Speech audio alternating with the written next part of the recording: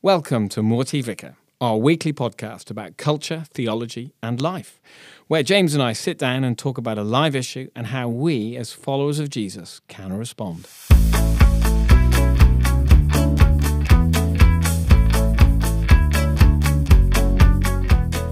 This week, we're talking about the Council of the Saints. Wayne, you read an article last week. Tell us about it. Yeah, I did. This is very surprising. Wayne's actually read something, so we're going to talk about that this week.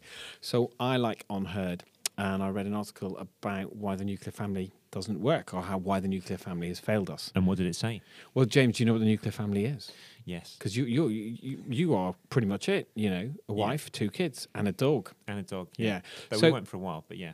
So the nuclear family is that concept of, you know, mum and a dad, 2.4 kids, and living kind of like in a house on their own, and operating kind of as an autonomous unit.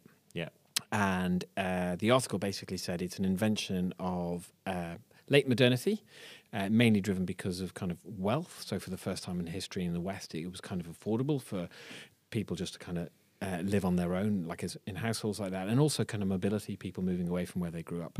But then they said what happens is it hasn't worked is because actually it's just caused a whole level of relational dysfunction, relational stress, and isolation. And then when you start adding in family breakup to it, it's basically in the modern Western world, we're all a bit of a mess. And they said, you know, actually, if you look at where there's health in relationships in history and in the world, it's where there's something called the extended family. Yeah, which we were hearing about yesterday at our gathering with our guest speaker, Kel Darman from Aarhus, who was speaking about what it means to love others as family. And he shared just that point. So it came to us from 2 different sources in the space of a week, which is part of the reason why We're talking about it. We're talking about it, but it is connected to the Council of the Saints, because I think what we're seeing in the life of the church now is that COVID has exposed the over-reliance on the nuclear family, because when we went into isolation, we were separated, and that had its benefits, but also in the period of the pandemic when what we were doing was stripped back because we weren't able to do everything that we were doing before the pandemic. As we've emerged from the pandemic, we began to make decisions about what we are going to do with our time now that we've had a break from the things that we were doing. Yeah, so before. a couple of years ago, everybody was like going, "Oh, it's amazing because I've been freed from all of these requirements, and I've suddenly discovered my life again. And when this all ends, I'm going to live differently." And what's happened, I think, is some people have made some really big decisions. Yeah. Another article I read said everybody who's moved out of the cities and into the countryside is already beginning to regret it because there was a reason they were living in cities. But some people have made some really big decisions. But then other people, I think this is the one that's a little bit more worrying, have made a whole load of small decisions that are beginning to have quite a big impact on their lives, like racing back to doing stuff or just finding themselves not doing stuff that they were doing before and haven't actually thought it through. And the thing that seems to be common in the big decisions and in the small decisions, and this is why it's linked to nuclear family, is people have gone and decided on their own. Yeah. People haven't brought others into. We're thinking about selling our house in West London and moving to the Brecon Beacons or whatever it might. You know, that's an example I've made up in case somebody in that situation is listening. But if you are, I'd love to come and stay with you in the Brecons. But actually, what seems is people have just gone, I've decided to do this. And I suppose we would say as pastors / professional Christians, that's quite often that on one level isn't a new thing. People quite often come to us with a problem solved for us to kind of go, oh, great, well done. Yeah. I'm going to now affirm this decision you've taken, as opposed to come to us to go, we're trying to work out what to do. But we don't even want them coming to us. We want people talking about these kind of things with each other, which we'll come to in a minute. But I think we, as pastors, we also experience it in terms of attendance. So, and we're not alone in that. Attendance levels at church on Sundays have dropped post-pandemic, not just because a bunch of people have died, which is part of that, but also just because people have been making decisions about what they do with their time, reevaluating it, and also there's a need to see people that they haven't seen during the pandemic. But I think there's a sense across church leaders that there's been a lowering of attendance, and then other issues. So that somebody was saying if you had so one of the Evangelical Alliance have done a study and have said that people who 2 years ago would have said they came to church two out of every four now come one out of every three. People who came once a month now come maybe once every 6 weeks, and people who came weekly actually are still very close to weekly. Interesting. But there has been this general kind of like stretching of now what's determined regular attendance. But as we know, attendance isn't the only marker of discipleship, and we're passionate about discipleship, about following Jesus together. And so what we're trying to tease out today is this connection between how the nuclear family has travelled through COVID, or how individuals, if you're not in a nuclear family, how people have travelled through COVID and how they have been making decisions, and how an isolationist approach to decision making runs counter to the vision that the gospel gives us of how families should be. So the nuclear family is our starting point, but actually the thing I think what you're saying is the thing we want to talk about is the fact that we in the sort of post-modern, post-Christian, therapeutic, individualistic West, and we can do a whole philosophical thing if you want to on that, have made ourselves the chief protagonists in any decisions we make about us.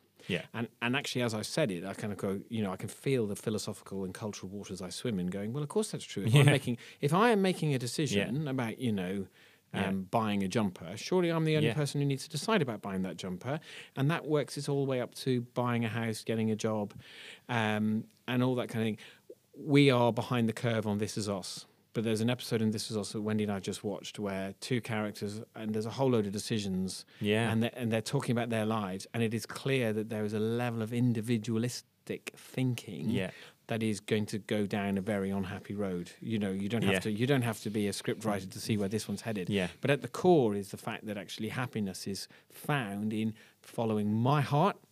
My dreams, my pleasures, and making decisions for myself. And there's this one key moment where this one person does they do this kind of dramatically kind of symbolic act, and at the end of the act, they then make a decision, and the decision is for themselves.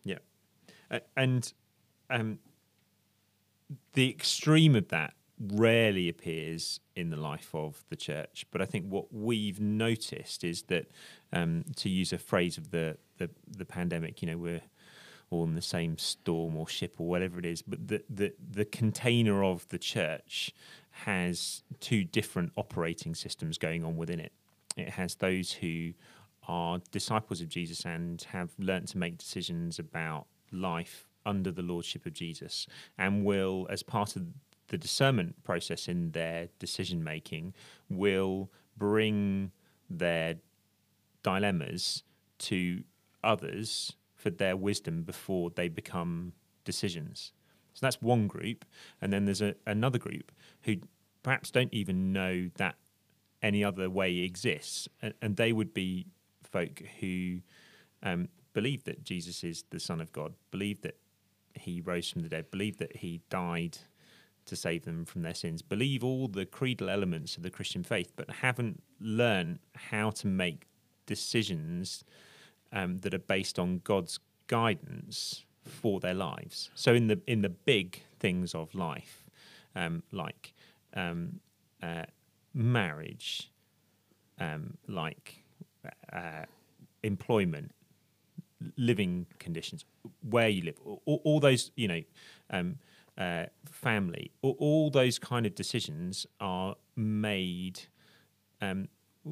perhaps with an understanding of what the Christian faith says about those things, but without inviting him, Jesus, into those decisions, and weirdly, through other people. So I was going to say, weirdly, I think we can be very guilty as Christians of living kind of, I don't think it means quietly, but bipolar lives around this. So thinking about the life of our church at the moment and decisions that we're taking as with regards to buildings and where we might be in the future, pretty much everybody I speak to, you're saying, well, what do we think God wants for the church? And when we talk about using from Alpha the 5 CSs to help the PCC discern where God's speaking, we're casting out for what does the Council of Saints say, what does common sense say, where are the prophetic words, and we're doing that as we think about us as a church and where we might be physically in the coming years. But I wonder how many of us who will very readily do that for this thing about church wouldn't do the same process in any way to the same level of robustness. Is robustness a word? About something to do with our own life. Yeah. And I think what we are noticing, therefore, is that there's the isolation that came to all of us through the pandemic has exposed where people are intent, regardless of circumstance, on seeking the wisdom of other Christians for the decisions that they're making. So one of those 5 CSs, so it's commanding scripture, compelling spirit, common sense, circumstantial signs, and counsel of the saints. Well remembered, James. The counsel of the saints is when we seek the guidance of God and we go to others and we ask other Christians, saints, what they think about the situation that we are facing. And what we're observing is that the counsel of the saints is a crucial dynamic for how we live under the lordship of Jesus. And some Christians have got that, and other Christians haven't quite. And the pandemic has essentially exposed that because we've gone through a series of having through the pandemic of having things taken away from us, and then people have returned to life or returned to life post-pandemic and have started making decisions afresh. And so how those decisions have been made is exposed in a way that it wasn't before. And a lot of people have been making those decisions in, as you said, a kind of in the isolated nuclear family, which has been deemed to not be working by a few figures.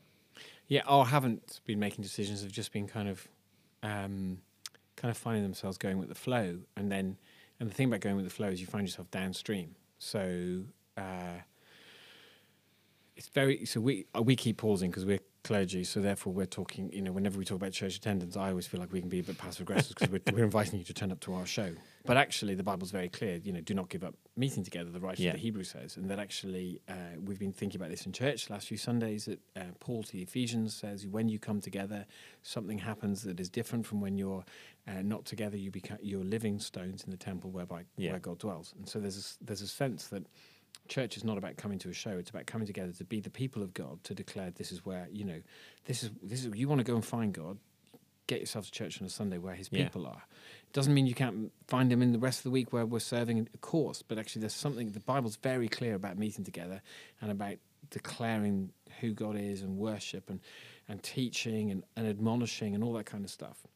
And I wonder if we kind of, you might have been in a habit, or we might have all been in a habit of going, and then we were in a habit of not going, or we were in a habit of what might have happened of logging online when it suited us, and so therefore we got into this habit in the pandemic of I will do church on a Sunday, but I can do it at the time I get up in my pajamas, and so therefore switching back into I have to get out of bed and get dressed or whatever, and church is only at a certain time is quite hard, and I might not have made the decision not to go, but I suddenly found myself a year into church being back together and realise I've been once every 6 weeks and I don't quite know how I got there.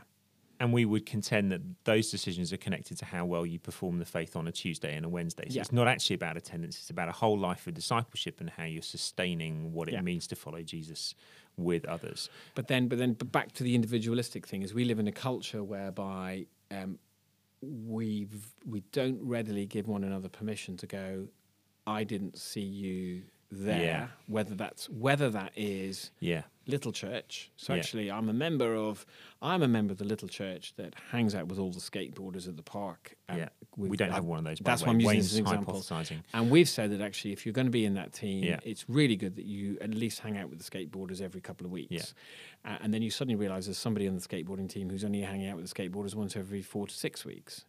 But then we go, oh, they're very busy and it's really good they turn up once every 4 to 6 weeks, as opposed to saying, actually, guys, we did agree that the bar was set once every 2 weeks to build relationship, to tell these guys about Jesus. Yeah. And I don't want to cause a scene, and I don't want to, I don't know what's going on for them, so I don't want to challenge them. So I think we carry a vision for family life that was affirmed by what Kel said yesterday, that involves brothers and sisters walking together as followers of Jesus, and being able to encourage one another along the way, and to be able to walk into the difficulties of life. As Kel said yesterday, the longer you walk into the Christian life, the more problems there are. The more people you have in church, the more problems there are. And we want to hold out a vision of discipleship that isn't individualistic, is a church. It is a people walking together and following Jesus, and standing with each other in the suffering and the pain of life, and standing alongside each other, but also encouraging one another in the challenges, and speaking into situations where we say, how are you going to resolve that scenario? So we've got the word on our piece of paper in front of us. We've got the word like permission, which is actually giving people permission to speak into your life. But actually, people can only have permission to speak into your life if they're truly kind of, your life is open to them. Yeah. So two examples just jump out is my journey not towards depression, but to it being identified, was when somebody who was living in our house who wasn't from my nuclear family, because that's one of the things we've been doing in our house, said to me, "I don't think you're well." Yeah. And they noticed it because they know people like that. Yeah. So they noticed what Wendy hadn't yet noticed. And if we'd been a nuclear family, that wouldn't have happened. Yeah. And then other people who lived with us, where we invited them in because we knew that there was stuff that they needed to work on that we, not arrogantly, we knew we could help them with. Yeah. And that's been the case. But in those relationships where permission was given, it was because relationship and family existed. Yeah. Not just a kind of, I'm going to step in from on high and go, I see this in your life. And you need to be with people and know them and love them, and then the permission is possible. And be willing to submit to one another, which is a key word in Ephesians 5. It's often the verse that people miss out, and they get angry about the verses that follow. But I think it's 5 verse 21, submit to one another out of reverence to Christ. It's a verse that leads us to an understanding that actually our worship of Jesus involves us submitting to one another, and making sure that in the decisions that we make, we're seeking each other's counsel, which requires a humility of us, but also recognition that we are responsible to one another. So you and I are responsible to each other, and when we... When my wife says, "Have you spoken to James about who's having which Sunday off?" Those kind of. My wife does the same as well. But also when it came to fostering, Nikki and I knew that in the first 2 years of fostering, the sacrifice that we had made as a family had meant that there was a sacrifice that you and Wendy had to make in terms of ministry and picking up things that I had to drop in order to deal with situations like one of them being in hospital, which was a really complicated scenario.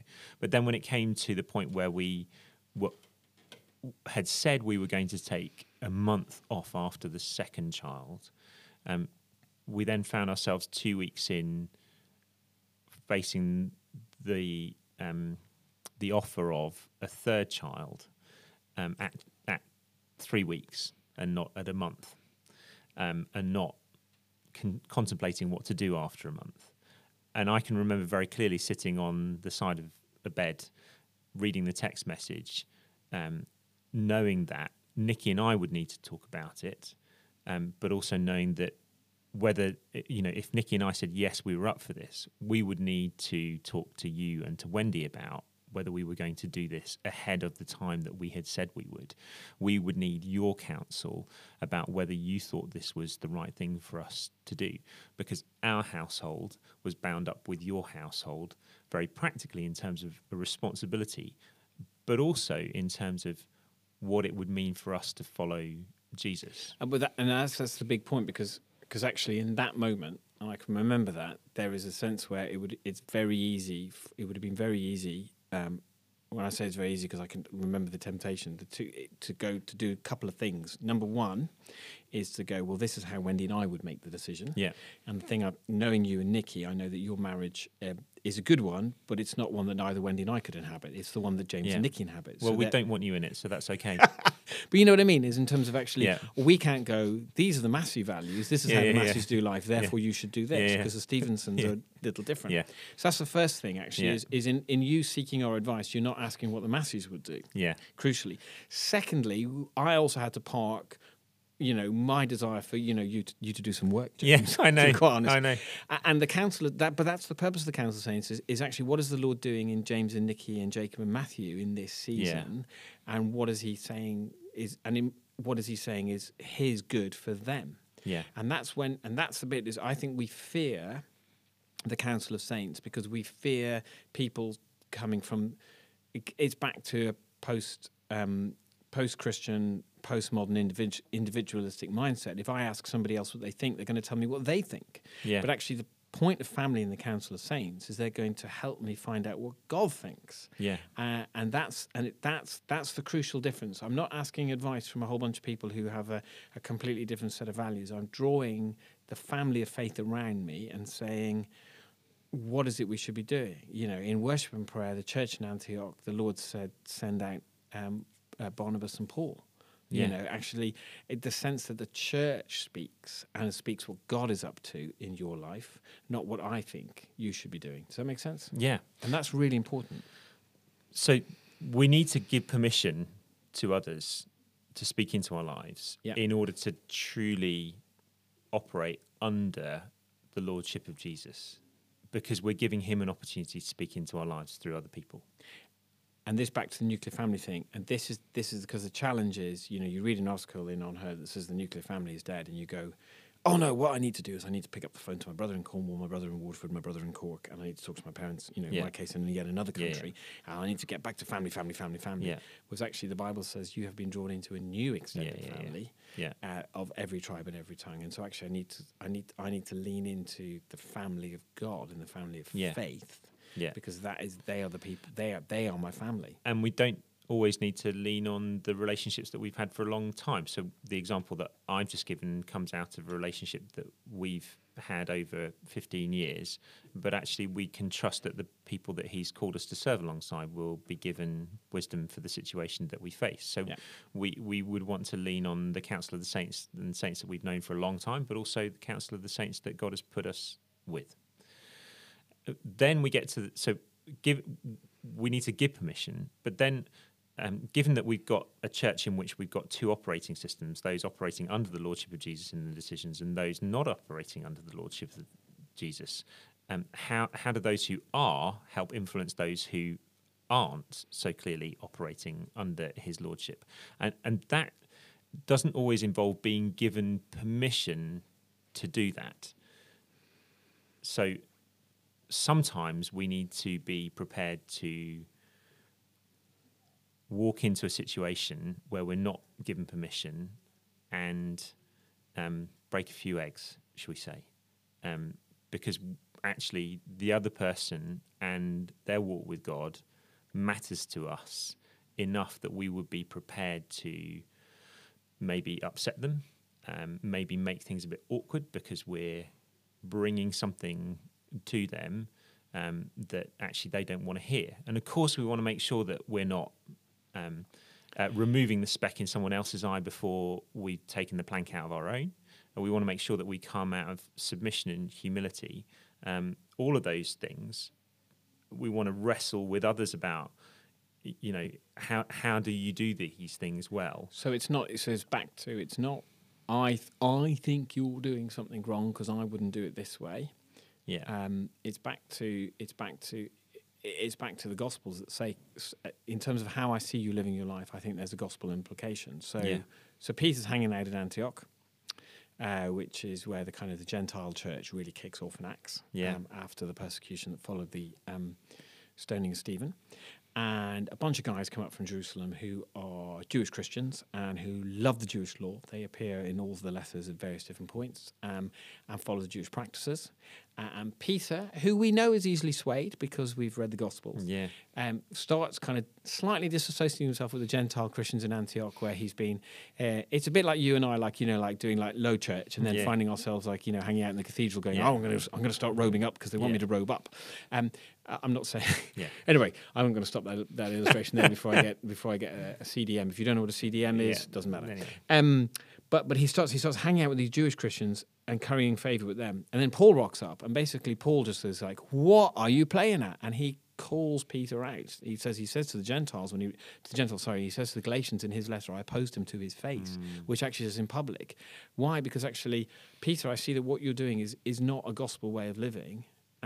Because actually we've said that the Gentiles and how they live as Christians is to be affirmed, and you've chosen to live that way and not a Jewish way. So what are you doing? So he for the sake of the gospel and the lordship of Jesus, he is willing to put his relationship with Peter at risk because he doesn't know how Peter's going to respond, but it's for the sake of the lordship of Jesus. And that's the bit where if you are in a loving relationship with somebody, or if it's a gospel relationship, when we come and we step in, we hopefully step in love, with clarity, but it's about the gospel, not about, I think you're doing wrong.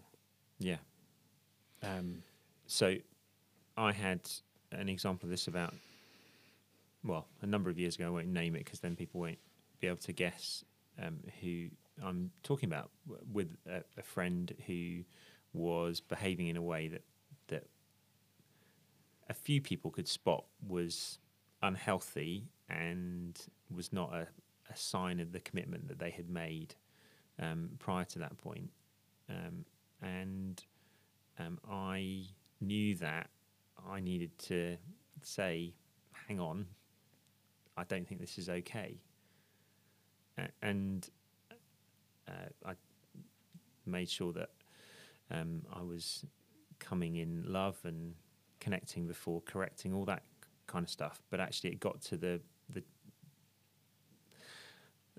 crux of the issue, and that person was grateful for the fact that I had bothered to address that issue, and though they weren't necessarily filled with joy because of it, I think they can look back now with gratitude that intervention came.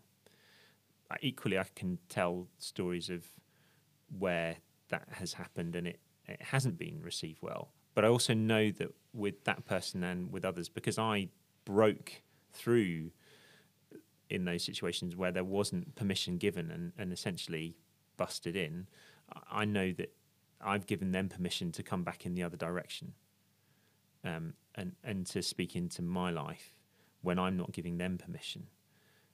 So I think we need to recognise the nuclear family doesn't work. We need to see that actually the Bible calls us to a different way of living, and we need to see that in the church there are people who are operating under the lordship of Jesus in the decisions that they're making and are giving permission to others, but then there are others who are not giving permission to others to speak into their lives. And so it's incumbent on those of us who understand what it means to live under the lordship of Jesus and in his freedom, because we're following him and we're pursuing the life that he has given to us and trusting in him in difficult times. It's incumbent upon us to speak into others' lives humbly, gently and submissively, even when they don't give us permission.